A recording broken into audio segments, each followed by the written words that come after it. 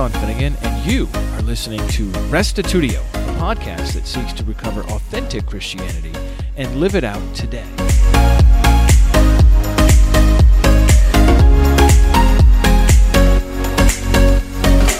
We've been considering the various options for interpreting the creation account in Genesis chapter 1 especially.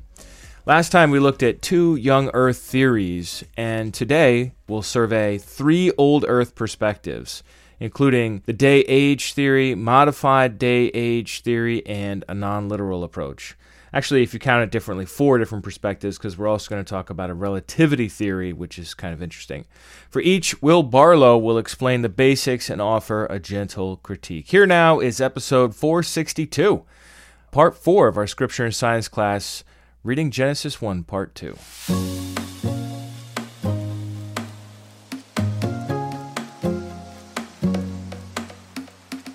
Welcome back to Scripture and Science.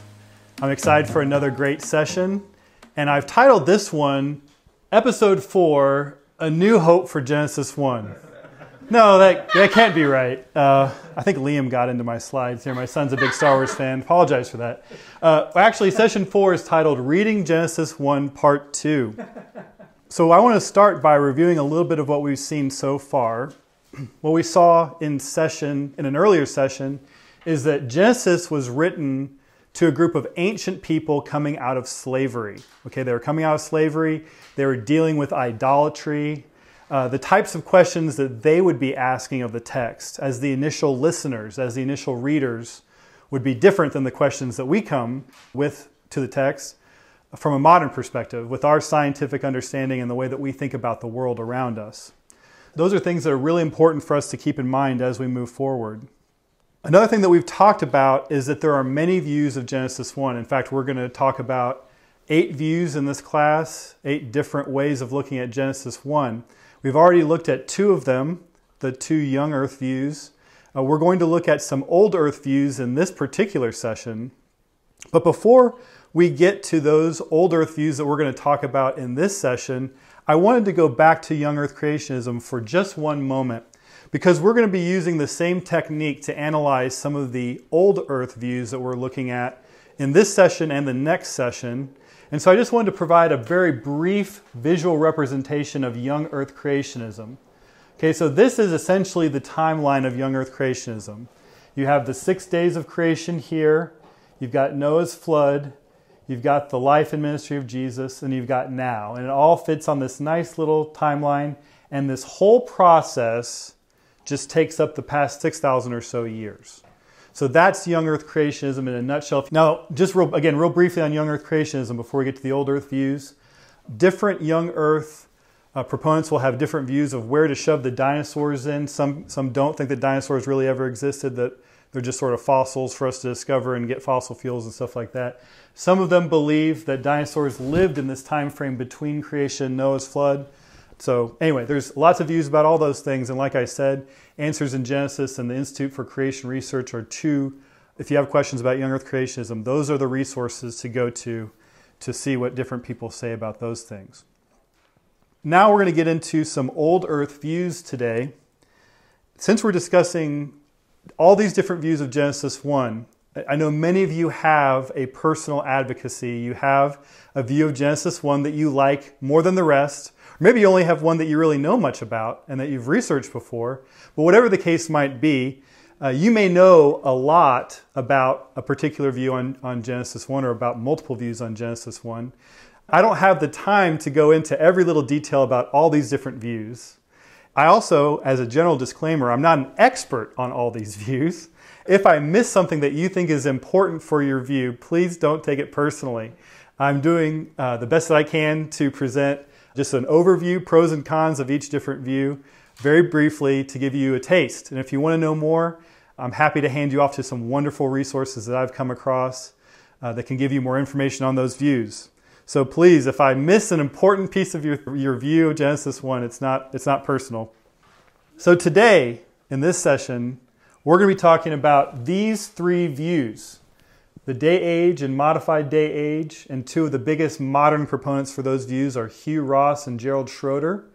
And again, Hugh Ross and Gerald Schroeder both are scientists. They come from a background, both of them have doctorates in physics and in astronomy. And then we have theistic evolution with Francis Collins, and he is the former head of the National Institutes of Health and is a big in the Human Genome Project. He was the leader of the Human Genome Project and a big proponent of evolution. So, and also has a doctorate degree. What we're going to see with these three views, these three particular old Earth views, I think the way that I judge them in the context of the larger scheme of all these views is that these particular views are more motivated by the scientific evidence than they are by the direct evidence from the text. And I think we'll see that. Now, all these views, every single view from young Earth creationism to Walton's temple view that we're going to get to in the next session, all of them are going to appeal on some level to the text of Genesis 1. Every single one of them is going to do some business with Genesis 1. And so the question remains, is it a primary, is the text the primary thing that we're looking at to get to this view, or is the text a secondary consideration? And again, this is my opinion on these. If you hold one of these views and you don't believe that about these views, I understand, I get it. But my judgment of these views is that they're more motivated by the science and the scientific evidence than by the evidence from Genesis chapter 1. And I think we will see that. Getting into day age. There are a couple different versions of day age that we're going to talk about. There's what I would call the standard perspective on day age, which people can have even sort of a very fuzzy version of this, where they just sort of wave their hands and say, well, each day could be a really long time. So that's sort of one option. There is an earthbound perspective that Hugh Ross proposes that's very detailed, it's very nuanced, and he spent a great amount of time and effort developing that view. And so there's sort of a range of possibilities here. Here is a visual representation of what day age looks like. So when you go through the text of Genesis 1, as you're reading through and you come across the first day and the second day and the third day, what a day age person is going to say is each day of creation could be billions of years. So that's their explanation. They're going to go to Genesis 1 and they're going to say that each day of creation could be billions of years. That's how they fit the scientific evidence for an old Earth, an Earth that's about 13.7 billion years old, with Genesis 1 and the idea of there being 6 days. So what they're going to say is, day 1, certain things happened, light happened, day 2, blah, blah, blah, and each day could take an extended period of time. If you look on the very far right side of the visual representation here, you see the last little brackets, and that's the last 6,000 years or so. That's the time from when Adam and Eve arrive on the scene at the very end of day 6 to now. So everything we saw on that young Earth creationist chart fits into that tiny little portion on the very far right side of that visual representation. So these are different views. These are wildly different views. Young Earth creationism from an old Earth view like day age here. Now, before we get into some of the details on day age, I wanted to give a couple of pros from my perspective. Generally speaking, the sequence of events seems like it could be a plausible representation from an ancient person's perspective of the scientific order of events. So generally speaking, if we go to Genesis 1, we read through the events in Genesis 1, it's close enough to what we believe in modern science. It's close enough that maybe we could say, from an ancient person's perspective, it could fit with the scientific order of events. That to me seems like a pro. Some of you may be like, I don't know, I don't care about that. But to me, that's a pro. Another pro is that it is true that the word day can be more than one 24-hour period. We're going to look at some examples of that actually right now here in a moment. So it is true. This is not like some of you may be thinking, well, that's wacky to think that a day in Genesis 1 could be billions of years. That's crazy. Well, it is true that a day can mean more than one 24-hour period. And we're going to look at some biblical examples where the same word is used in a way that could mean more than one 24-hour period. So it could make sense of things that way. Let's get into the Bible. If you have your Bible with you, we can turn to Genesis chapter 2.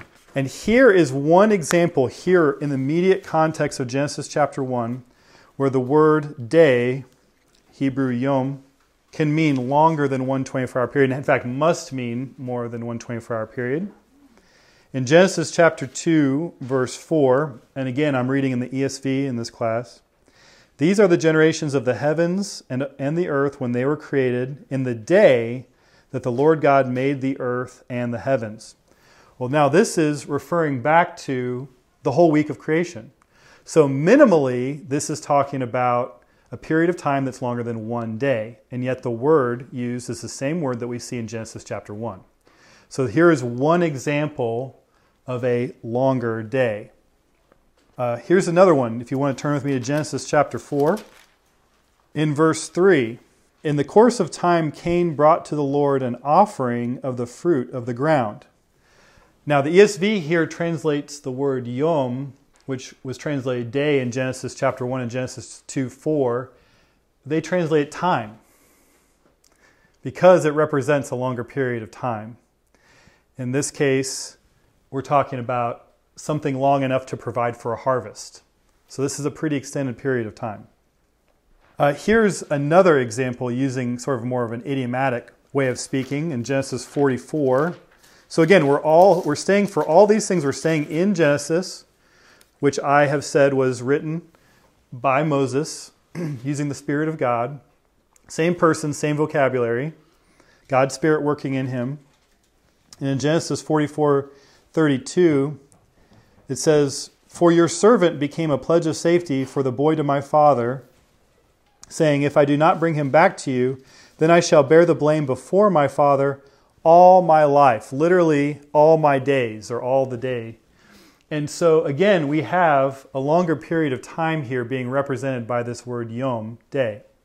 So, day-age proponents are correct that there is a legitimate biblical usage here for the word day that means longer than one 24-hour period of time. So, what are the problems with that? And there are problems with it. The first one, the word day, when paired with a specific number, 1, 2, 3, 4, and especially the description of evening and morning. The evening and morning is the first day. Evening and morning is the second day.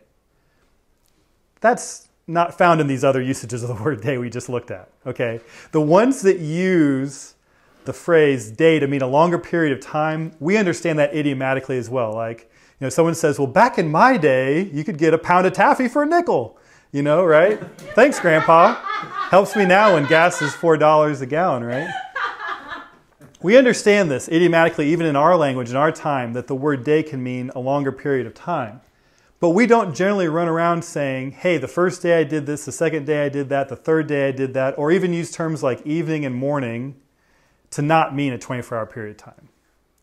We don't do that in English. There's really not a lot of good biblical evidence that they did it in Hebrew. And so I think this is a pretty strong biblical critique of this understanding that a day could be longer. In Genesis 1, that word yom could be longer than a 24-hour period of time. I think the other criticism, as someone who's interested in the science and matching things up, is that this view is, again, I think primarily motivated by the science. And the problem is the science doesn't line up perfectly. And I've got a chart here. It might be a little small. Hopefully everyone can see it well. But as you can see, the scientific order and Genesis 1, we're going to put them side by side. And in Genesis 1, we've got light on day 1. We've got heaven and space on day 2. We've got the earth, the seas, the land, and plants day 3. Sun, moon, and stars day 4. Water life day 5. And land life culminating with humans on day 6. Now, if you take a day-age perspective to this, now there's many ways of viewing this order, okay? This is talking about things being created in the order that they're talking about in Genesis 1. We're going to talk about other ways of viewing Genesis 1 that don't necessarily mean that all these things get created on these days, the way that they're listed out here, exactly like that. But just, using a day-age perspective here, looking at Genesis 1, we can see that light does line up perfectly. You have the Big Bang. You've got day 1 works great. Space, Big Bang as it expands and cools. Day 2, that works with day age. Day 3, you've got star formation and supernova. You got the formation of planets, formulation of water, the beginnings of atmosphere. You get amoeba to arrive. Okay? That lines up. The problem happens when you get to day 4. Because in the creation account in Genesis 1, we see the sun, moon, and stars on day 4, but there's no corresponding scientific event because it's already happened. It happened back on days 2 and 3 from a scientific perspective. So the science doesn't line up. Now, the water life works and land life works. If you believe in evolution and you want to work day age into that, that all works out fine with days 5 and 6. The big problem is, what do you do with day 4? Day 4 is a big day for trying to understand the creation week just in general. We're going to get to more on day 4 a little bit later. So the point that I'm trying to make here is that if day age is motivated by the science, the textual side of it isn't, I don't think, particularly strong, especially hinging on that word day. The problem is it doesn't even do a perfect job of matching up the science with modern science. And I also think when we get to Walton's perspective, we're going to see that it's really important for us to consider if God would even want to line up Genesis 1 with our current scientific understanding sitting here in the year 2022 versus a current scientific understanding for 2222 or a current scientific understanding for 1000 AD. Why would he decide to pick our specific framework, our specific timeline, to want to present scientific information in order in Genesis 1? I think that's a philosophy question or a textual theological question we have to ask ourselves as well. We're going to get into that more in a later session. So how does Hugh Ross salvage this with his earthbound perspective? Well, this is from the Genesis Question by Hugh Ross, and if you're interested in, I think, the most solid version of day age, I would recommend this book, The Genesis Question by Hugh Ross. On page 23, he says, "The observer's vantage point is clearly stated, the surface of the deep, over the waters. Yet the vast majority of Genesis commentaries mistakenly proceed as if it were still high in the heavens, somewhere in the starry realm above earth." So what Hugh Ross is saying is verse 1 is a heavenly perspective, and then starting at the rest of Genesis, you have an earthbound perspective. And a lot of other views take this perspective as well. Hugh Ross and day age is not the only one that take this perspective. A lot of other views think that this is true as well. So this may just be a good way of looking at the text. This is what else he says on page 23. He says, "The problem glares from the page at anyone slightly aware of how nature works. If the storyteller's viewpoint lies in the starry realm above, plants created on day 3 appear before the sun even exists day 4. So here he's trying to resolve with this earthbound perspective what we just talked about the problem between the order of day 3 and day 4, how day 4 fits into that whole scenario. So the earthbound perspective does improve the viewpoint of day age. It does make an improvement here because it significantly helps the issue dealing with the order of scientific information in comparison with Genesis 1. So in other words, Hugh Ross can say that the whole universe was created in verse 1, and then the rest of Genesis chapter 1 is just an unveiling from someone's earthbound perspective of what's going on from an earthbound perspective. So in other words, the sun exists that whole time, the earth exists that whole time, and things are just being revealed to an earthbound observer over time during that creation week, and that each of those steps would have taken a long time. It takes a long time for water life to develop, for land life to develop, and eventually we get to humans. The problem with this is it still does not resolve the issue surrounding the word day. And to me, that's the biggest criticism of day age that does not really get resolved with that perspective. So that is a little bit about day age and about Hugh Ross's way of trying to save day age with this earthbound perspective. I do want to talk a little bit about a couple more day age perspectives. We've got modified day age next. Modified day age says each day is a 24-hour period of time, but there are gaps between each day. So if you look at this, instead of day 1 being this whole period of time, day 1 is now this line. And then there's a big period of time. then day 2 is a 24-hour period of time, then there's another big period of time. Okay? So each day of creation is 24 hours, but the time between each day could be billions of years. Well, there's a couple problems with this. It still does not solve the scientific problem that the order is not perfect. So it does not solve the scientific problem. Here's the other wild one. Usually people that hold this view have rejected the gap theology, the gap theory, which just has one gap in Genesis 1.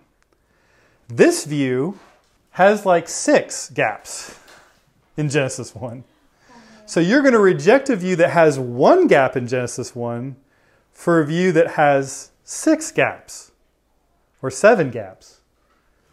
Okay, that's a little far-fetched. We might want to look at this some more and see if there is a better way of looking at this, a better way of understanding the text. There's no indication in the text anywhere in the rest of the Bible that there should be gaps between each day of creation. I think we will maybe find some good biblical evidence that there should be a gap at the beginning of the record, which is what gap theory says. We'll get to that in a future session. That's modified day age. Finally, I want to talk about Gerald Schroeder's specific view on day age. I mentioned it in an earlier session. And I just think it's fascinating. As someone who's studied physics, Gerald Schroeder is an expert in physics, MIT trained. So what he believes is that the perspective in Genesis 1 is not earthbound. It's someone elsewhere with a cosmic perspective. And so as the universe, the Big Bang starts, boom, and then as the universe expands, it cools and it slows down. Now, according to Einstein's theories, which we're going to get into a little bit in a future session, what that means is time itself changes. As the universe expands and cools and the expansion slows, time itself, the clocks change how they keep time. And so day 1 is like a long time. Then day 2 is a shorter period of time. And day 3 is even shorter, and it gets shorter and shorter and shorter and shorter the further that the universe expands and time slowing down. This is what he has to say on his website. It says, starting with day 1, the results are approximately... Now, he's trying to fit this with a traditional scientific Big Bang model. He's very, very open about this. Okay, he is motivated by a Big Bang model here. He's going to the text and saying, how can we fit 13.7 billion years into 6 days? And this is how he does it, using relativity. He says, starting with day 1, the results are approximately 7, 3.5, 1.8, 0.9, 0.5, 0.2 billions of years compressed within each successive 24-hour biblical day. This is in close agreement with the NASA number of 13.7 billion years.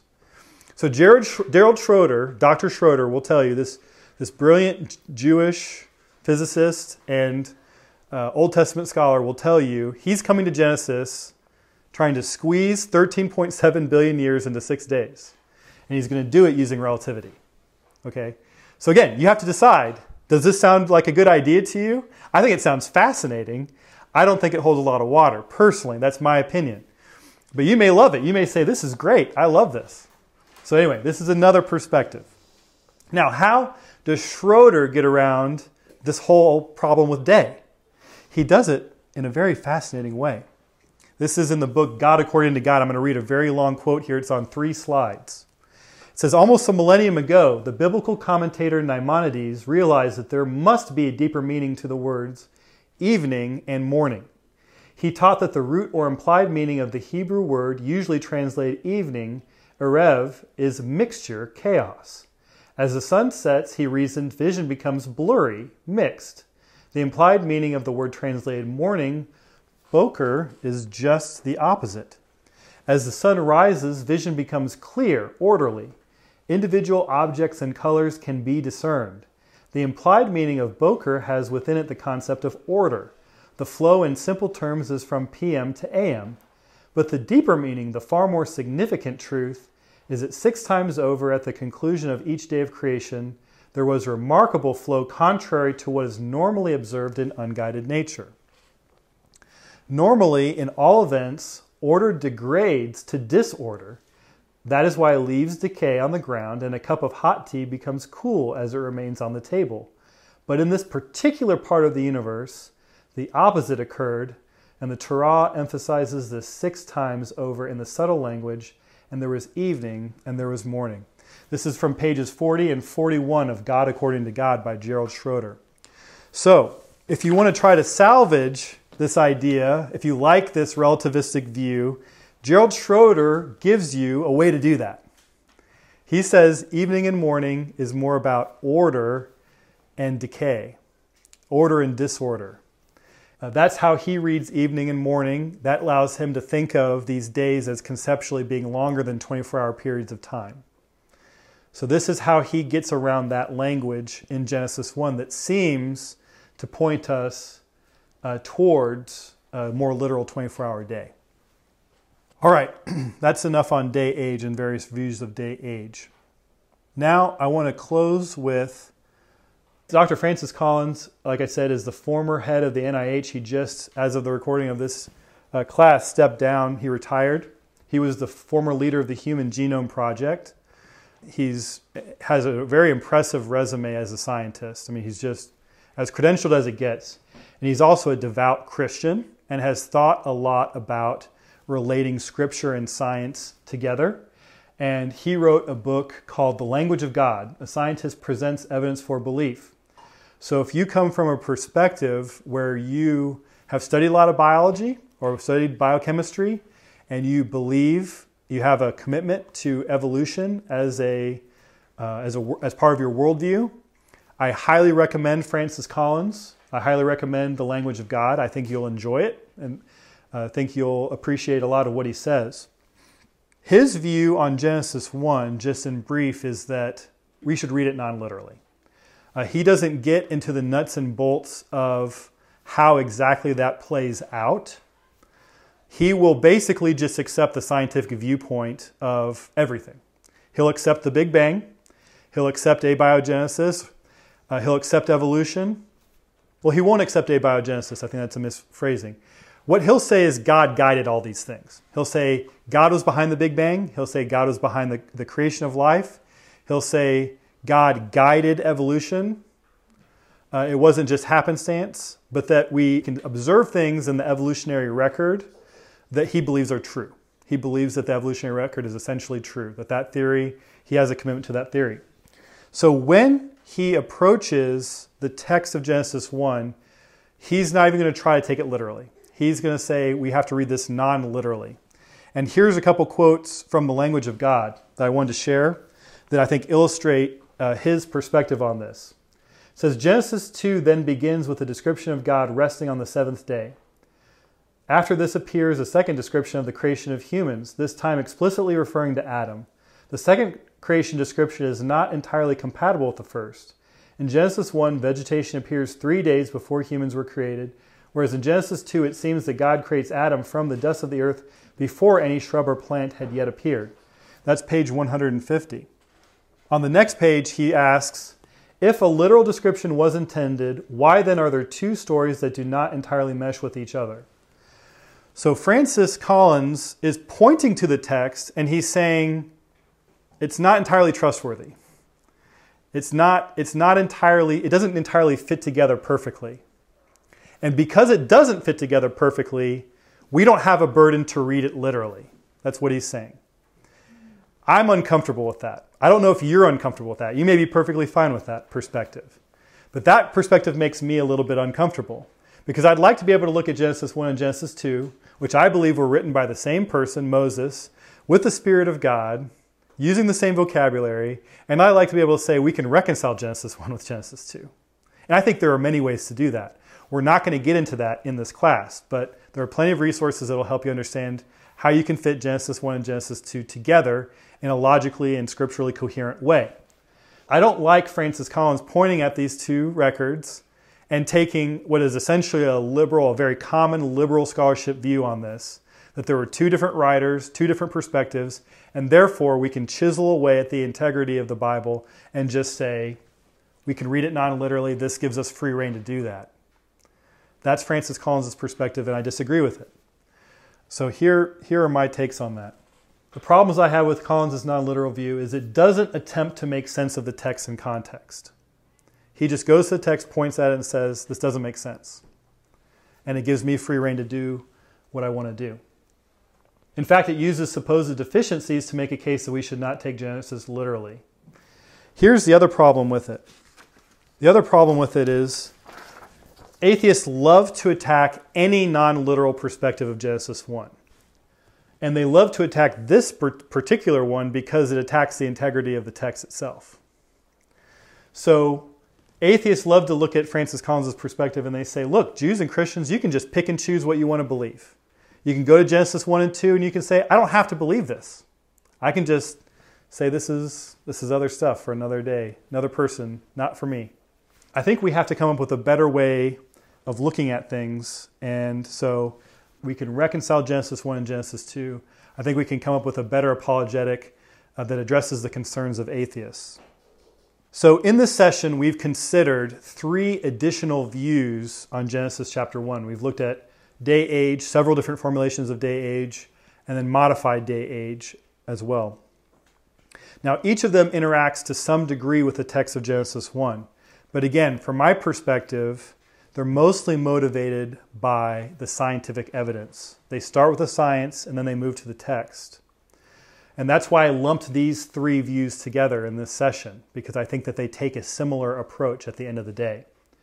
When we come back to this, in our next session, we're going to look at 3 more old earth views that I believe primarily look to the text and then secondarily consider the scientific record. So we'll look forward to that as we continue looking at science and scripture. Well, that brings this session to an end. What did you think? Come on over to restitudio.org and find episode 462, part 4 of Scripture and Science, and leave your feedback there. Would love to hear your thoughts.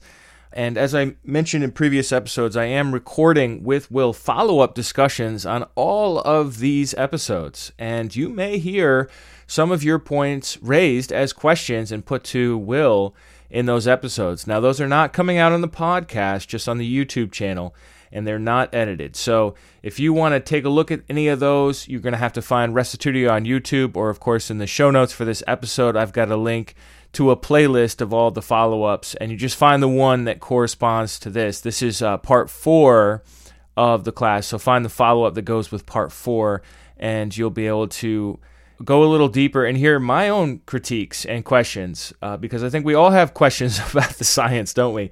And Will's gracious enough to give me his best stab at answering my questions, which hopefully some of my questions are also your questions. Speaking of which, Mark wrote in saying, as for the episode, certainly informative to hear some different perspectives. I don't really hold too strongly to one particular view, although I do think the universe being created old makes a lot of sense. It seems Will's whole counter-argument revolves around the assumption that holders of this view assume it to be a test or deception. I think that is not necessarily the case at all. Rather, the universe looking old is just a logical result of how God chose to create the universe. For example, when he created the plants and trees, they might have looked to be hundreds of years old, even though we know it really was only a day, assuming a literal day for the argument. That's not necessarily a test or a deception.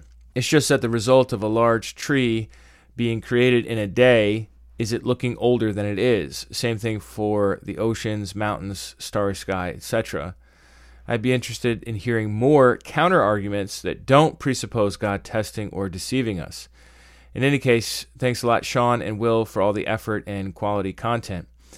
Well, Mark, I did put this question to Will in our last follow-up, so I'll have you go over there to see his thoughts on it. But what I really do appreciate about Will's approach here is that he's going to give us all the options. And although I, like many of you, would rather, I think, just skip to the end and have Will tell us his infallible and unquestioning opinion on everything, spoiler alert, he doesn't have one, and he's trying to figure things out too. Although I would certainly love certainty and conviction, and we can be bold about truth. This is really not one of those kind of subjects that's just so clearly spelled out that There's no room for debate here. And besides which, only if you have all the options on the table can you make an informed decision, whatever it happens to be. Maybe in the end, after listening to this episode about old Earth theories and then our next episode as well, you still say, you know what, I'm going to stick with young Earth creationism. Will's whole point is that's okay if you're young Earth. That's okay if you're old Earth. That's okay if you're going to go with the John Walton temple theory. What really matters is the gospel. What really matters is your posture towards Scripture. Like, do you recognize it as inspired and authoritative, as opposed to just people's general musings that are guidelines but can easily be ignored at any particular moment? So I think when it comes to the big questions, gospel is always going to be first. You can be saved and not believe in the authority of Scripture, obviously, but gospel's first. And then after you believe in the gospel that Jesus died for your sins, that God raised him from the dead, that he's coming back to establish the kingdom, after you believe in that three-pronged gospel, the question really comes down to what sort of book is the Bible, or really collection of books is the Bible, and do you recognize God's authority in it, or do you think it's just people's opinions, in which case it can easily be disregarded? That is a much more important question than focusing on the science. I think the science is interesting, but I don't think it's important in any kind of essential to salvation sense. So that's my perspective on it. Mark also left an audio message, which you can do at restitutio.org, or actually, you could probably also do it on your phone. I think I have a link to SpeakPipe, which is the service that offers the audio recording messages, in the show notes for each episode. But anyhow, Mark said the following. Hi, Sean and Will. Thanks a lot for the new series on the age of the universe, which I'm really enjoying this far. I've also got an unrelated question for you, Sean, which I hope you can address. I know you're into patristics and the history of the Bible as well, and I recently found out that there's a bunch of church fathers, like Origen, claiming Matthew to have been written in either Aramaic or Hebrew originally, whereas I haven't really been able to find any early source claiming to have been written in Greek, like we really all assume today. So I was just really interested in hearing your take on it. Do you think there might actually be some surviving Aramaic copy out there which might turn up someday? I think that would be really cool to see. Who knows? Anyway, thanks a lot for all you do, and wish you all the best. Bye-bye. Well, Mark, it's great to hear your voice, and I'm guessing you're not from Alabama. Just a wild guess there. Anyhow, you asked about the Hebrew Gospel of Matthew, which is a fascinating topic that, like some of the science stuff, doesn't have a definitive conclusion to it as far as what is extant in the museums around the world today. But let me just tell you what I do know about the Hebrew Gospel of Matthew. First of all, the church history quotes. I wouldn't even start with Origen. I think he's a little later. I would start with Papias. Papias is just a superstar when it comes to early information about the Gospels and the Apostles, and I highly recommend Papias, although the person who preserved Papias' sayings had a very low opinion of Papias. That's the historian named Eusebius. I think Papias had the kingdom exactly right, and he also had direct access to people that knew the Apostles, which is fascinating, because he's writing about the year 130 in Hierapolis, which is a major city that people travel through all the time, and he's asking lots of questions of Christians that pass through. Anyhow, he writes, "So then Matthew wrote the oracles in the Hebrew language, and everyone interpreted them as he was able." So that's our first reference to Hebrew Matthew. Is from around the year 130. Irenaeus wrote about 170, and he said, Matthew also issued a written gospel among the Hebrews in their own dialect, while Peter and Paul were preaching in Rome, laying the foundation of the church. After their departure, Mark, the disciple interpreter of Peter, did also hand down to us in writing what had been preached by Peter. Luke, also a companion of Paul, recorded in a book the gospel preached by him. Afterwards, John, the disciple of the Lord, who also had leaned upon his breast, did himself publish a gospel during his residence at Ephesus in Asia. And so that's Irenaeus, who is a little bit of a later source, but certainly a trustworthy reporter of what the church believed at that time. And this would be about 100 years after the Gospels were written. but still incredibly early by historical standards. Then, of course, the Origen quote that Mark mentioned, where Origen says, "Among the four Gospels, which are the only disputable ones in the Church of God under heaven, I have learned by tradition that the first was written by Matthew, who was once a tax collector, but afterwards an apostle of Jesus Christ. And it was prepared for the converts from Judaism and published in the Hebrew language." And so Origen flourished in the 3rd century. He died about 253. So this is moving on in time. And then finally, Eusebius, who writes in the 4th century, says, "For Matthew, who had at first preached to the Hebrews when he was about to go to other peoples, committed his gospel to writing in his native tongue, and thus compensated those whom he was obliged to leave for the loss of his presence." So those are the earliest quotes we have about it. It seems like Christians generally believed that there was originally a Hebrew version of the Gospel of Matthew. Now, to this day, to my knowledge at least, no one has uncovered such a document. And there are lots of manuscript copies of the Gospel of Matthew from the Middle Ages, and there's even some earlier stuff, but it's all in Greek. And that kind of makes sense because the Greek stuff was more accessible and more copied. But who knows? Maybe someday someone will find a jar in the Judean desert or in Egypt, two places where it doesn't rain very much, and we'll find a Hebrew version of the Gospel of Matthew. And I think that would be totally awesome. It really would. But as far as the other Gospels, from what we know, all written in Greek originally. I know there are some people that theorize Aramaic as the original language of the Gospels, but that would not make any sense if you're trying to reach people outside of Israel. And we know that Mark was really translating for Peter in Rome. And in Rome, as we know from Paul's epistle, which is also written in Greek, the dialect of the people, the common person on the street, was Greek. Even though the city was had a Latin-speaking government, your average person did speak Greek in the city at that time. And we know that Luke is writing for Theophilus and other people who are educated and looking to spread the message outside to Gentiles. Once again, that would make sense to put it in Greek. As an analogy, take my own native country, going back a few generations, of Ireland, and my own name, which is Sean, spelled S-E-A-N, which doesn't make any sense in English, by the way. There's no way to make the sound Sean from S-E-A-N in English. That's how you know it's an ethnic name.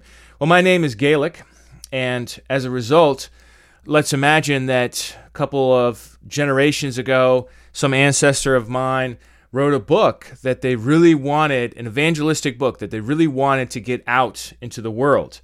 And so would that person who was fluent in Gaelic write that book in just Gaelic, or would he write it also in English? Right? Would he want? If you're looking to reach people throughout the world, not that many people speak Gaelic. Newsflash. So it was in the 1st century. The whole world speaks Greek around the Mediterranean. And if you want to reach the world, you want to reach people outside of Israel with this message, this good news, you're going to write it in Greek. So it makes sense that the New Testament is written in Greek.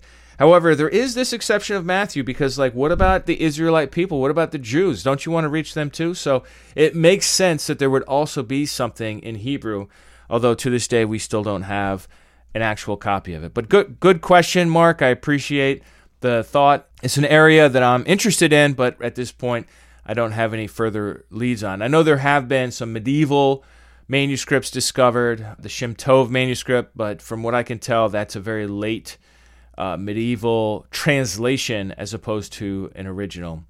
Well, thanks for the comment. So I'm going to just land the plane there, and we'd love to hear more of your comments and thoughts on this subject, because it is certainly something that is important, and it is something that is interesting and worth further investigation. Well, that's it for me today. Thanks, everyone, for tuning in. We'll see you next week, and remember, the truth has nothing to fear.